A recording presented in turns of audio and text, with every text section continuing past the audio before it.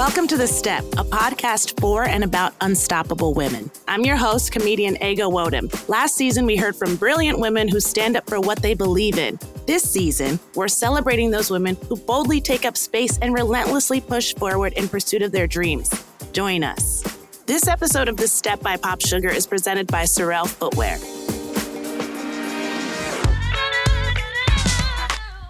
Oh my goodness, hustle but rest. Rise and grind, but take time for self-care. You can't pour from an empty cup, but show up for the people you care about. My goodness, with mixed messages like that, striking a balance between chasing your ambitions and taking care of yourself can be pretty stressful. Hitting all of your goals is only worth it if you're happy while you hit them. I swore to myself, if I wasn't here for this week, then I was never going to make it. And it's just not true. So we got to find the magic in the middle of life's messes. Life is happening to you right now. So we've got to stop putting our living off for later. That's Zuri Hall. You may recognize her as the Emmy Award-winning host from Access Hollywood and American Ninja Warrior. But Zuri also hosts her own podcast, Hot Happy Mess, where she champions being mindfully ambitious. Zuri, welcome to The Step. Ego, I'm so excited to be here. Thank you for having me on The Step. Of course. What a thrill. What a thrill. I'm so happy you're here. So this season, we're kicking off each episode by asking our guests this question. What is one quote, mantra, or piece of advice you find yourself constantly going back to? Ooh, I would say be kind always and work hard. That's been my motto. It's pretty straightforward, but since the very beginning, the same people you see on the way up, you see on the way down. And it's not that hard to be a kind person, I think. I thought you were going to say it's not that hard to be on your way down. But yeah, that too. So, the universe will catch you slipping. So keep it cute, yeah. Yes, that's good advice. That is good advice. I say kindness is everything. So solid advice from you, Zuri. We're going to steal that and put it in our little pocketbooks. Do it. Okay, so we're going to get right into these questions because you are such an inspirational woman. You have really carved out a wonderful path for yourself, and I'm so curious to see where it goes and excited for you. So what was it about entertainment that drew you into the industry? Growing up, I was always super passionate about the arts, the performing arts. So from a very early age, I'm talking like 5 or 6 years old, I was writing plays. I was writing music. I was holding my family hostage at holidays and putting on performances that none of them wanted to watch. So performing was always just in my blood. And for the longest, that's what I knew I wanted to do. I wanted to be on stage. I wanted to be on screen. My first versions of that love were acting and singing. And so through high school and college, that's what I did. I did a lot of commercial acting when I was in college to pay the bills, like side hustle, and also get some screen time. And then, I minored in theater at Ohio State and grew up in children's theater workshop. I did improv at UCB in New York. So that was like my love. And then I was about to graduate from Ohio State and I was like, I need a job. And I didn't know what that was going to look like. And I stumbled into this advertisement online. When I tell you the struggle was real, I was on Craigslist, like, do you promise not to kill me? Because I'll come. I'll show up for the casting. Listen, we've all been on Craigslist. I have a good friend of mine who is on television, met her husband via a Craigslist ad. She wasn't looking for love on Craigslist. It was moved to LA. Was like, I do makeup, and was like, I'll find a makeup job for a set on Craigslist, and is married to this person now. Really? But we all had our Craigslist days, and people who say they didn't, I'm like, you're lying. It's a lie. It's a lie. I get, okay, so Craigslist, so from Craigslist to... Shout out to Craigslist. From Craigslist to some random other internet website where there was a posting saying, do you want to be the face of this local TV station? And I was about to graduate, and I was like, I want to be the face of it, especially if it's paid, which it was. And it was a part-time gig, so I drove from Columbus to Indianapolis in my 99 Ford Taurus hoopty with no air conditioning. It was hot as hell because it was like a sticky, humid Ohio, late spring, almost summer. And I auditioned along with a few hundred other people. And long story short, it was competition style. Think American Idol, but at the local level. And when you win, you just get like a part-time gig at the station. Wow. But still, that is pretty remarkable. And what was your major? Because I know you said you're minor, but what was your major? Yeah, my major was strategic communication with a focus on mass external audiences, which was basically them being mad extra to say PR. Like I was, I was thinking I'd do PR in the entertainment industry as my quote unquote backup plan. I don't really do the whole backup plan thing or really believe in them. So it was more about this is what I'm going to say in conversations in rooms where my parents are so that they can be like, our daughter has a future and not be stressed. So much of what we do is about our parents. I'm telling you, and just you got to make them proud. Otherwise, they're like, "Why did I bring you here? I needed another human to make me proud." So, what you said that you don't really believe in backup plans, though. Why is that? Because I think when you start spending as much time on if I fail as you do on how I'll succeed, you kind of are even subconsciously, I wouldn't speaking that into existence is strong. I don't believe it to that extreme, but you're entertaining those ideas in a way that gives them life. And I don't really want to speak life into or pour into any idea or intention that doesn't serve me. And look, I have my moments and I have my days where I'm like, oh my God, I'm just going to like quit everything and go live on a farm, like whatever. But for the most part, I go all in. And then when it seems like something isn't working out, when I've pounded the pavement for long enough and it's time to pivot, I'm all about a pivot. Don't get it twisted. I'm not overly proud. I'm not super stubborn. I've always been very flexible about how I get to my end destinations and my goals, but I stick to them. And then it would take a long time for me to realize, okay, you know what, this isn't working, period. And I've got to pivot. That's what it was like for me with music. But when I was pursuing it, when I was singing and songwriting and I was recording and I was on Craigslist looking for those castings and I was on the Greyhound bus driving, the bus driver was driving. But I was the bus. Girl, I was whipping the Greyhound. No. I was on the Greyhound, snatching my bags and trying to give everybody the stink eye so I didn't get run up on. And I would be in New York and just hustling and recording. And after many years of that, I was like, okay, this isn't quite working. Like I'm making some movement, but the movement is disproportionate to the product, the outcome. And at that point, it's like, all right, it's time to pivot. And then I check in with myself and I say, what is my spirit saying now? What feels like it would serve me best now? And then I get the quote unquote backup plan together, but it's not really a backup plan. I've decided to pivot away from what I thought I was going to do initially. Yeah. So you're going wholeheartedly in the direction of your goals and your dreams. And again, as you said, not entertaining the possibility that they won't work out, but then also applying logic to be like, hey, I need to take a beat here to assess the situation, see how much progress is being made, feel out how likely this is, what's working, what's not. And perhaps there's room for me to try something else, but you're still in the realm. I mean, you're still in entertainment. I think that's really remarkable. I used to be in an acting class in LA, and I feel like in LA, there are a lot of acting classes. I've said this, maybe not publicly, that feel like cults. They're not cults, but there's a sort of like, we're a family and we're going to stay in this class for 5 years and 100%. And we'll hang out with each other and we'll rehearse outside of class, and no shade to those situations. I think it's important that people hone their craft. However, I always found it curious watching people take those paths wholeheartedly, put everything into it. And it would trick them, I feel like, into thinking they were working towards their goals in an active way still, like 3-4 years later. So I remember quitting my acting class, which was actually not one of those. I'll say my teacher, she was fantastic. Shout out to Annie Grinley, but she doesn't run a cult style place. Right. But I remember when I left those classes, my big thing was I need to get some return on investment, ROI. I was like, I've been investing a lot. I've been in class regularly. I've been paying a lot of money. So when you brought up your path as a singer and songwriter, and saying to yourself, okay, the outcomes, it's not looking the way I want it to at this point, and it's sort of disproportionate right now.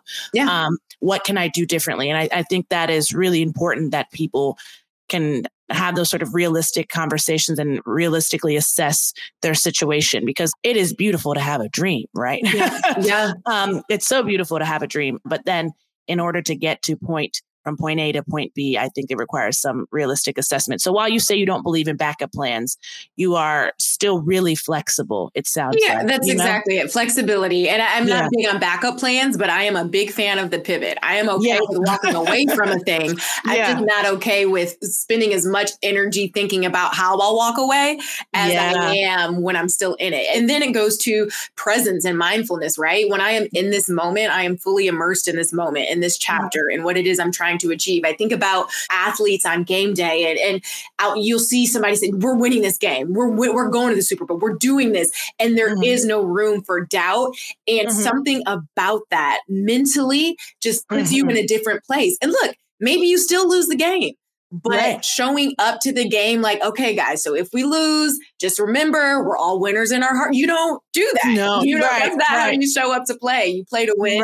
And then maybe you lose, and that's okay, but you play to win. There's this Michael Jordan quote I'm going to bastardize right now because I have only seen to bastardize a quote. Listen, girl. Well, you got your lady for that. Playing like you've never lost, but practicing like you've never won. And I mean, when I hear that you mentioned the athletes and like, we're going to the Super Bowl, and they may end up still losing, but they played as though they don't know how to lose. And that's, I mean, that will get you further than considering your backup plans or what you're going to do should you fail. So I think that's great. You said something about being mindful as well. It seems you used the term mindfully ambitious at some point. What exactly does it mean to you to be mindfully ambitious? Yeah, for the longest time, particularly in my 20s, I was all about ambitious, ambition. And that was it. And that reflected my life at that time. I lived to work. I didn't work to live, which is how I approach my life and my career now. I can't wait to take a vacation day. But at the time, it was just grind. And I took pride in that. I even took pride in the burnout associated with it, as particularly when it comes to American sensibilities. We really glamorize and romanticize digging ourselves into an early grave, working ourselves into the grave. I haven't taken a vacation in 3 years. And what? That's cute. That's worthy of applause. Are you proud of that? And I used to be that person. So I was just ambitious. In my late 20s, I found myself so burnt out, which is something that a lot of millennials particularly can relate to when you look at stats and research, because we were raised with this idea of live your best life, right? That's something we've only ever heard or known. And then we came out into the real world, into this terrible economy. The jobs that we spent all this money studying for didn't exist. And we were jaded and we didn't have much to show for all of our efforts. And at a certain point in my late 20s, I realized, what do I have to show for all of my efforts outside of the boxes I've ticked? I work at this job. I did that show. I hosted with this person, and that's awesome.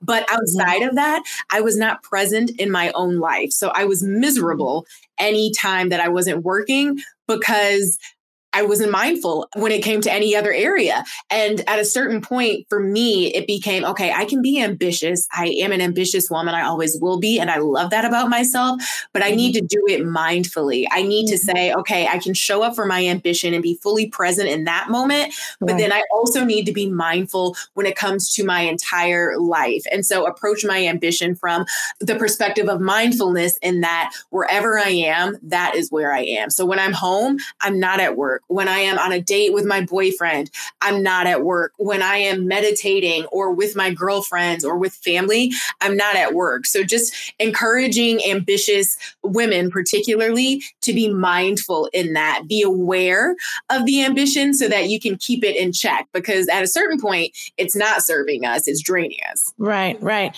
I mean, you said so many things that I just relate to so much. I also, when I was in LA for all of my 20s, I used to be, this is right out of college, I did improv, and I had teammates be like, want to grab a drink after? And I'd be like, no.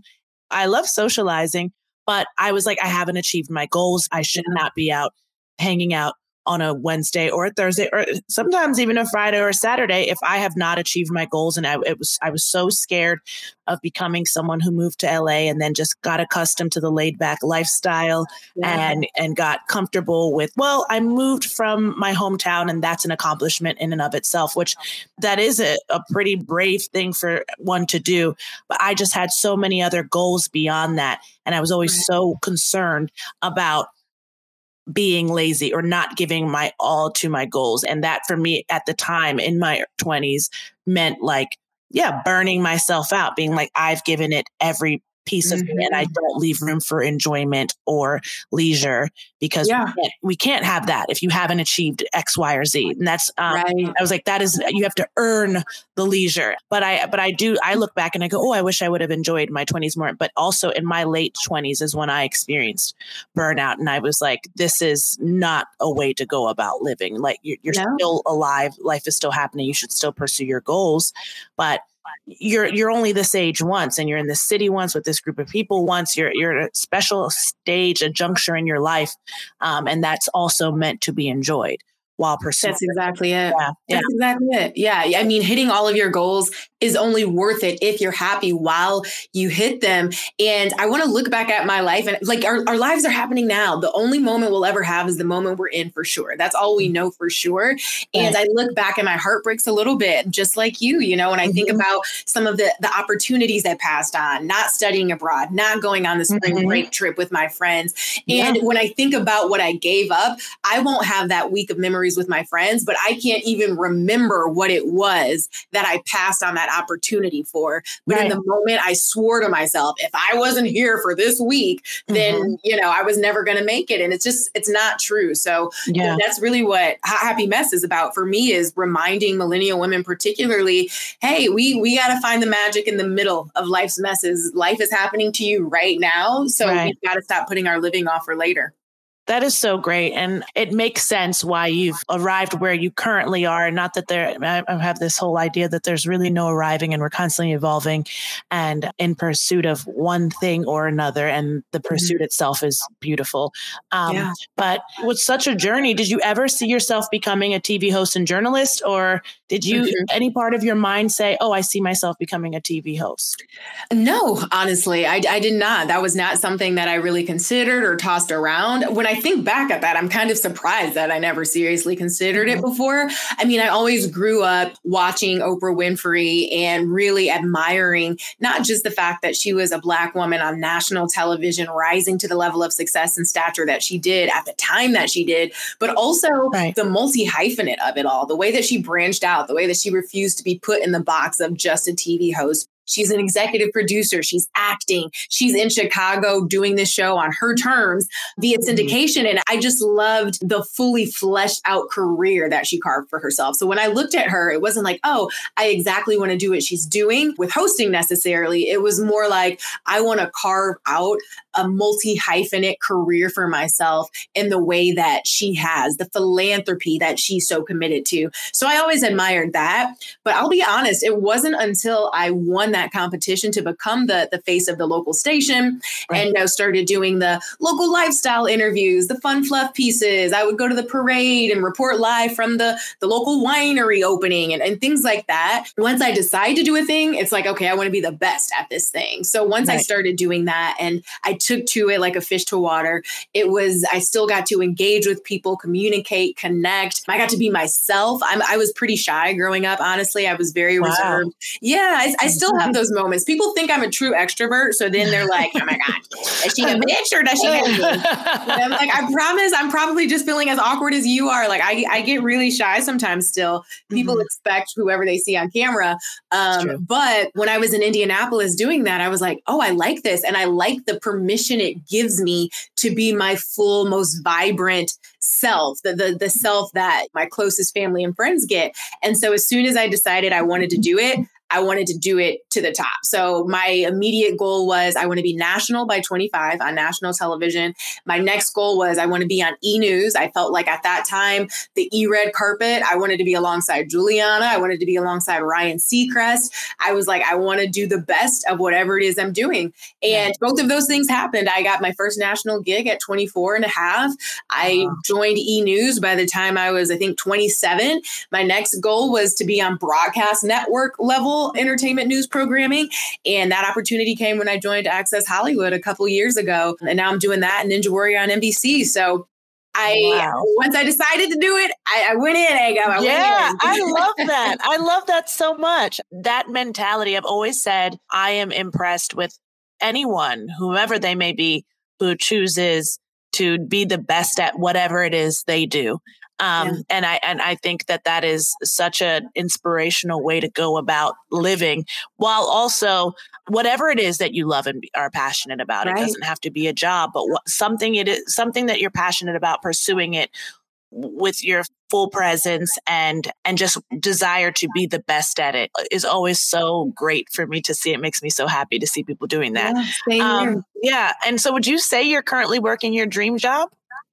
I would say more than a specific dream job, like my dream life and career, which I feel even more blessed to be able to say that. Like, these are my dreams coming true. I have so many of them, right? I've never had one specific dream job. It was more like a fully fleshed out career, and from a very holistic standpoint. Like, my dream is to have a job that fulfills me, with a team that appreciates me, and a work culture that celebrates and prioritizes kindness and respect for the people around you. And in that sense, I've never had a better job. I really mean that. Working at Access with my co-hosts and our leadership and my colleagues and our crew, everyone, they're just good people. And anyone who's worked anywhere for more than like a few years knows it's rare to be able to say that. You get a bunch of people together who are only there for one thing. The common thread is the job. It's inevitable that, things don't always pan out personality wise. And yet here they've really developed something special. It feels like family. And that's the biggest blessing for me. I want to show up in a space and work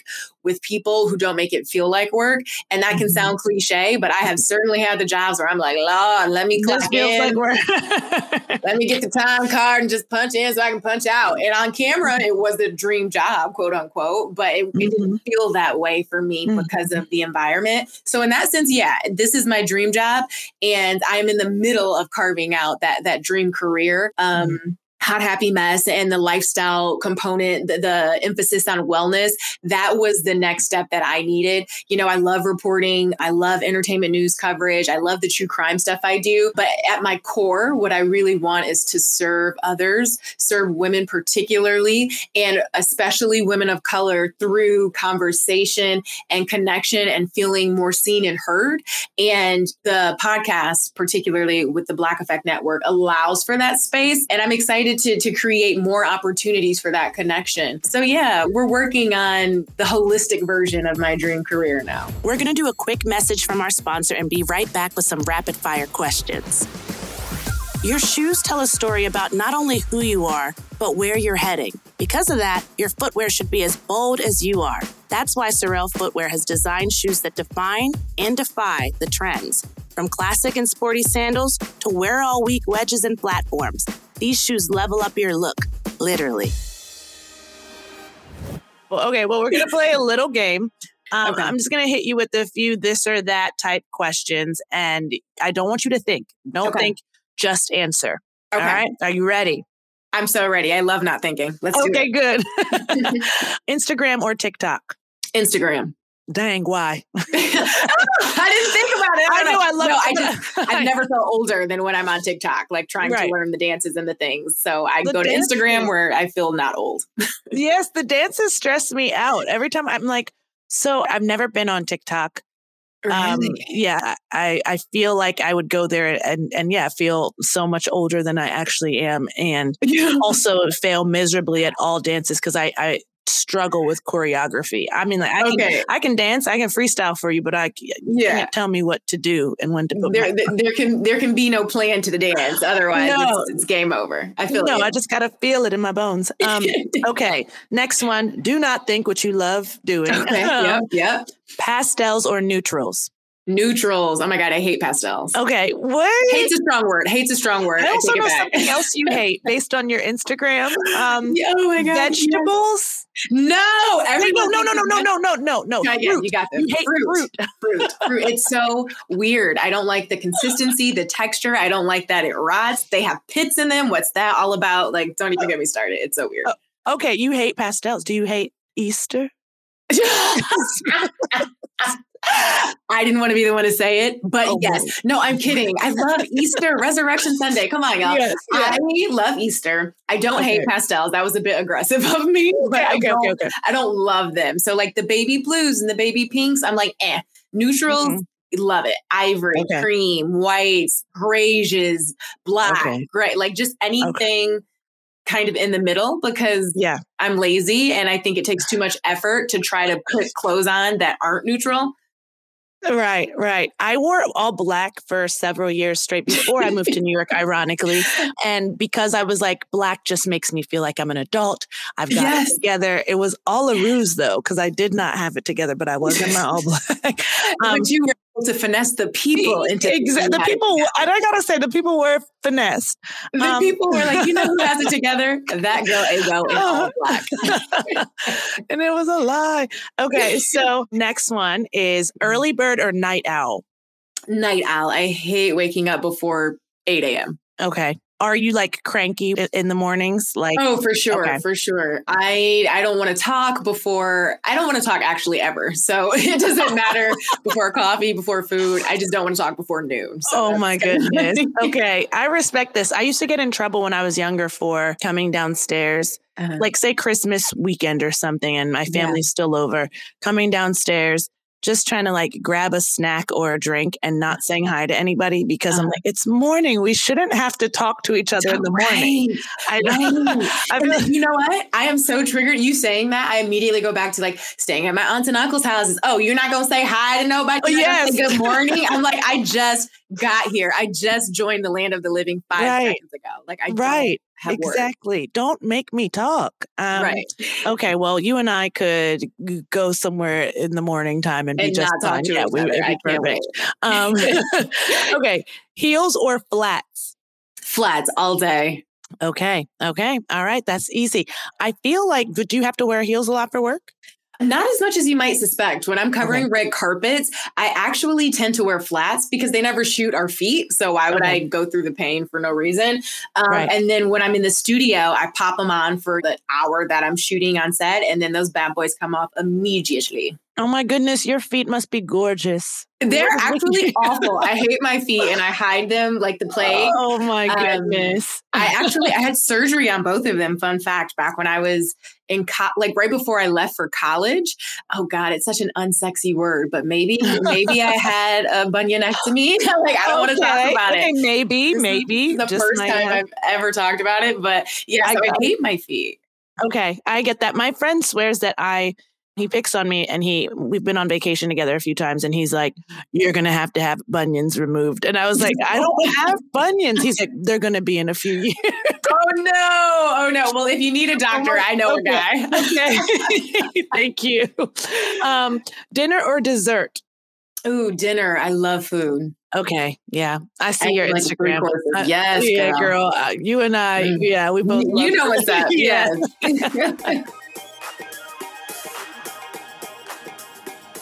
Now, would you say that you've had your dream interview happen yet? Yes. Oprah. Okay. Oh my gosh. How could it happen? I always like to tell the story of like Leonardo DiCaprio, the first time I interviewed him, just because I almost threw up on him. I got food poisoning the morning of the interview. And girl, I was asking for it. I ate some leftover Thai food that had been on the counter overnight with chili flakes and seafood in it. Oh, okay. And, right. So this was a choice, right? Like, no, I did this to myself, so I don't deserve the pity. Okay, I'll withhold. Okay. But it was the first time that I was interviewing him and I was still pretty new to Hollywood and the whole entertainment news thing. So I was so excited, but the excitement translated into butterflies, which were not a situation that I needed when my stomach was already on one. I definitely puked on the red carpet in the trash can outside of the tented carpet. It was for the Revenant premiere. And I was like, oh my God, these people are going to think I'm like showing up drunk to the carpet or just like whatever the heck. But I definitely checked a bucket into the trash can and then power walked into the carpet. And it took everything in me to keep it together because I was freaking out. Oh my gosh. I was so bad the whole time. I was like, I just want to lay down. But it was of course. Oh my goodness. You had your Jordan flu game. You had your version of that. It was your Jordan flu game. Yes, precisely. We got it done. It was awesome. But Oprah's that's just that's a queen right there because I've admired her for so long. And she's someone whose work I respect. They always say, don't meet your idols, right? What I love most about her is every time that I've engaged with her, spoken with her, she has poured into me in such a gracious way, given me personal advice, shared her wisdom. She just has a gift. When you meet her, you realize immediately why she's Oprah, she was Oprah before she was Oprah, her gifts and her talent and her energy made space for all of that. So she takes the cake, hands down. Yeah. Wow. Okay. Is there someone else that you'd love to interview that you haven't yet?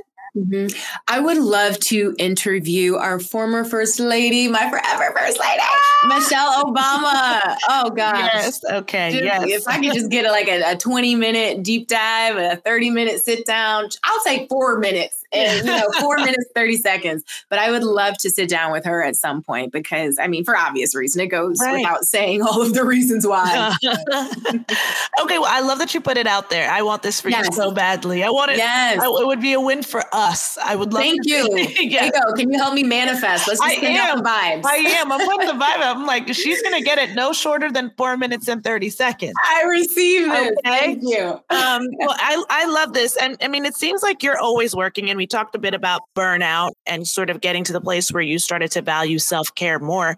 Just for our listeners, how do you avoid burnout?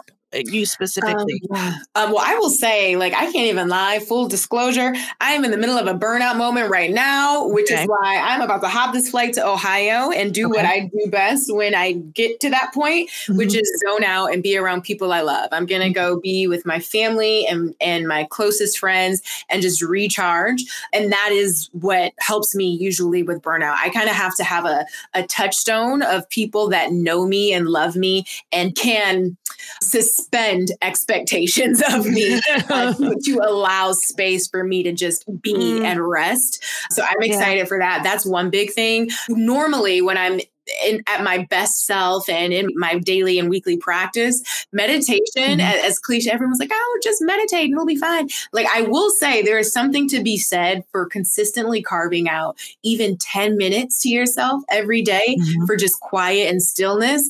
And I always say it's really important to know meditation doesn't have to look like pull out the yoga mat, start humming and playing the chants and the sound bowls. It can, and I certainly do that.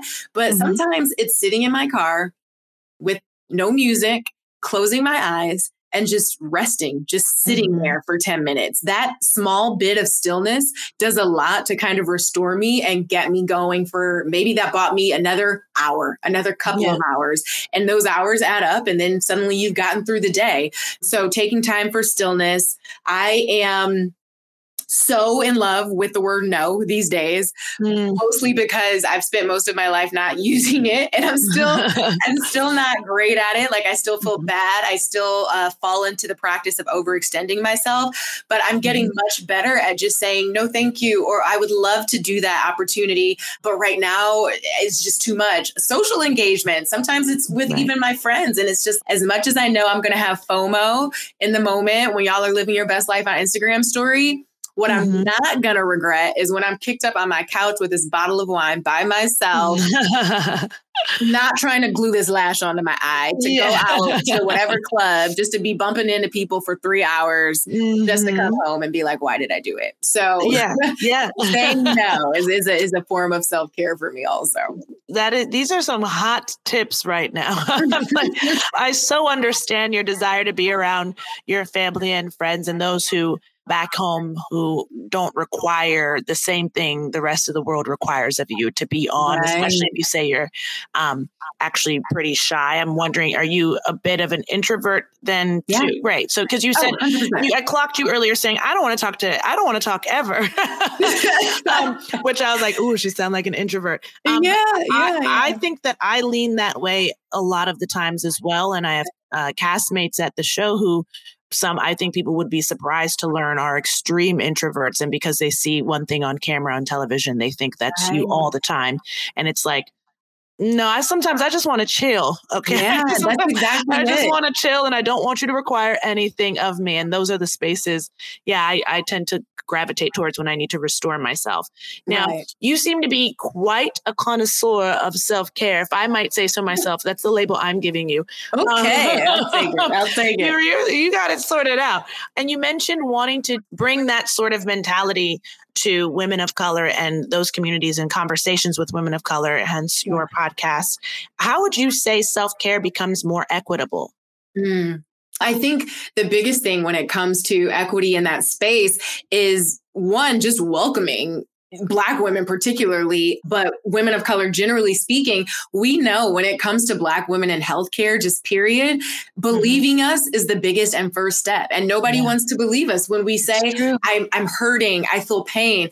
There's this idea that we're so strong, and we are, but we shouldn't have to be. And we've worn it as a badge of honor, but it's a burden very often that we've had to carry because we don't have another choice. There was a stat I was reading where people have actually, when they're asked, can this person withstand more pain? Can this person withstand more pain? Quite literally physical pain. The expectation or assumption that Black women can withstand more pain than a white counterpart blows my mind. And yet there are people who believe that, who think that. And, I have my closest friends and I were going into that chapter of marriage and babies. And my best friend is a doctor herself and just had this terrible experience of going to the hospital and saying, I'm in pain. This is specifically what's happening to me. I want to speak to a doctor. And they wouldn't do it. They wouldn't listen to her. They kept bringing in, I think it was a nurse or whoever it was. And she was like, with all due respect, I would like to speak to a doctor. And this is why. And they minimized her pain. They minimized what she was saying. She didn't tell them that she herself was a doctor at that time. And it was only after she pushed, after she pulled her doctor card, after she escalated to the point that no patient should have to escalate, that the doctor came in and finally saw her. And so I think the first big step is making space for Black women to be heard and feel seen and be told that how you feel matters. It is important. And I think also normalizing conversations around mental wellness and mental health, particularly when you consider the stigma attached to therapy, for one, in the Black community. I didn't grow up being told, oh, maybe we need to take you to a therapist to work this out, or maybe we should do family therapy. Oh, we're navigating a divorce. Let's all talk this out. It was kind of just like a chin up, stiff upper lip, get through it. And look, that has served me in certain moments and chapters of my life. But at a certain point, I just said, there has to be a better way to do this. There has to be a different way, right? We hear now Prince Harry, Meghan Markle talking very often about that exact thing. Just because something has been one way for a long time doesn't mean it has to continue to be that way. And so I think normalizing these conversations around wellness and creating spaces where Black women feel not just welcome, but a part of the conversation, a driving part of the conversation, that's the first step to equity in the space, in my opinion. I have nothing to add to that because I could not agree more. I have personally had experiences in the healthcare field where I'm going to see a doctor, which I never do because I think as a Black woman, I'm like, they're not going to believe me anyway when I tell them I'm in, unless something shows up on a scan, which then I also have to convince them to do. To scan you in the first place, exactly. So I think what you said is so brilliant and spot on as far as making self-care more equitable for all women, all people. I also didn't grow up with therapy being part of the conversation, but it has, in the short time I've been in therapy, made such an impact in my life and the way I show up in the world and the way I just show up at work and relationships and the amount of compassion I'm able to have for other people. And so it does go such a long way. And I do too similarly wish that we can get to a place where it is accessible for everyone and it's part of the conversation for all people and not just a portion of the population.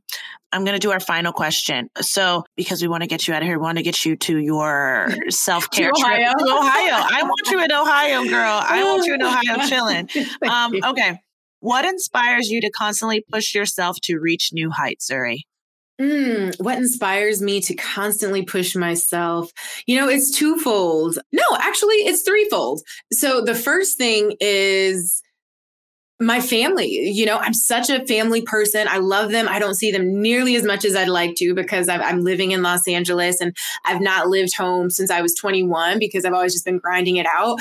But they inspire me to push myself to reach new heights because so much of what I do is not just for me, but for them. I want a better life for the people around me. I want to be able to empower and put them on, my closest friends, my family members too. And it's important to know that's not anything they expect of me. That's just something that I want because they've poured into me so much and they've had my back so often throughout the years. So they inspire me. The women who are born into similar situations, whether it's the little Black girl in the Midwest who's like, I have big city dreams on the coast, but I don't know how I'm ever going to get there. I push and I strive because I want to be an example of a girl who grew up in the inner city of Toledo, Ohio, and got the full ride, did the academic scholarship, got through school, and found her way to the life of her dreams in Los Angeles. I want to be proof that it's possible, so that those little girls and boys of all backgrounds really can see themselves reflected in my story and find some sense of inspiration or encouragement in that. And then finally, me, it's in me to push myself. I enjoy being better today than I was yesterday. I enjoy proving to myself that I can do a thing that was hard. And so I do it because it feels good to reach new heights, because the higher you go, the more expansive the view becomes. And the most important and special part of that is sharing the view and sharing that vantage point with the people that I care about. Yeah. Wow. I love that. I love that you inspire you. I think that is excellent. And there's such power in that. So thank you for sharing that with us. And honestly, thank you so much for being with us here today. It was wonderful, absolutely wonderful talking to you. So thank you, Zuri, and have a safe trip. Thank you. So good to talk to you. And we need to see each other in person one of these days. We're going to visualize that in addition to my sit down with Michelle Obama. Well, yes. Oh my goodness. Power in our thoughts. We're going to make it happen. Thank you again, Zuri. Thank you again. Bye. Thank you for listening to The Step by Pop Sugar. A huge shout out to Sorrel, making powerful footwear for powerful people. You can find The Step by Pop Sugar at popsugar.com or wherever you get your podcasts. Don't forget to subscribe, share with your friends, and tune in next week. This episode of The Step by Pop Sugar is presented by Sorrel, powerful footwear for unstoppable individuals.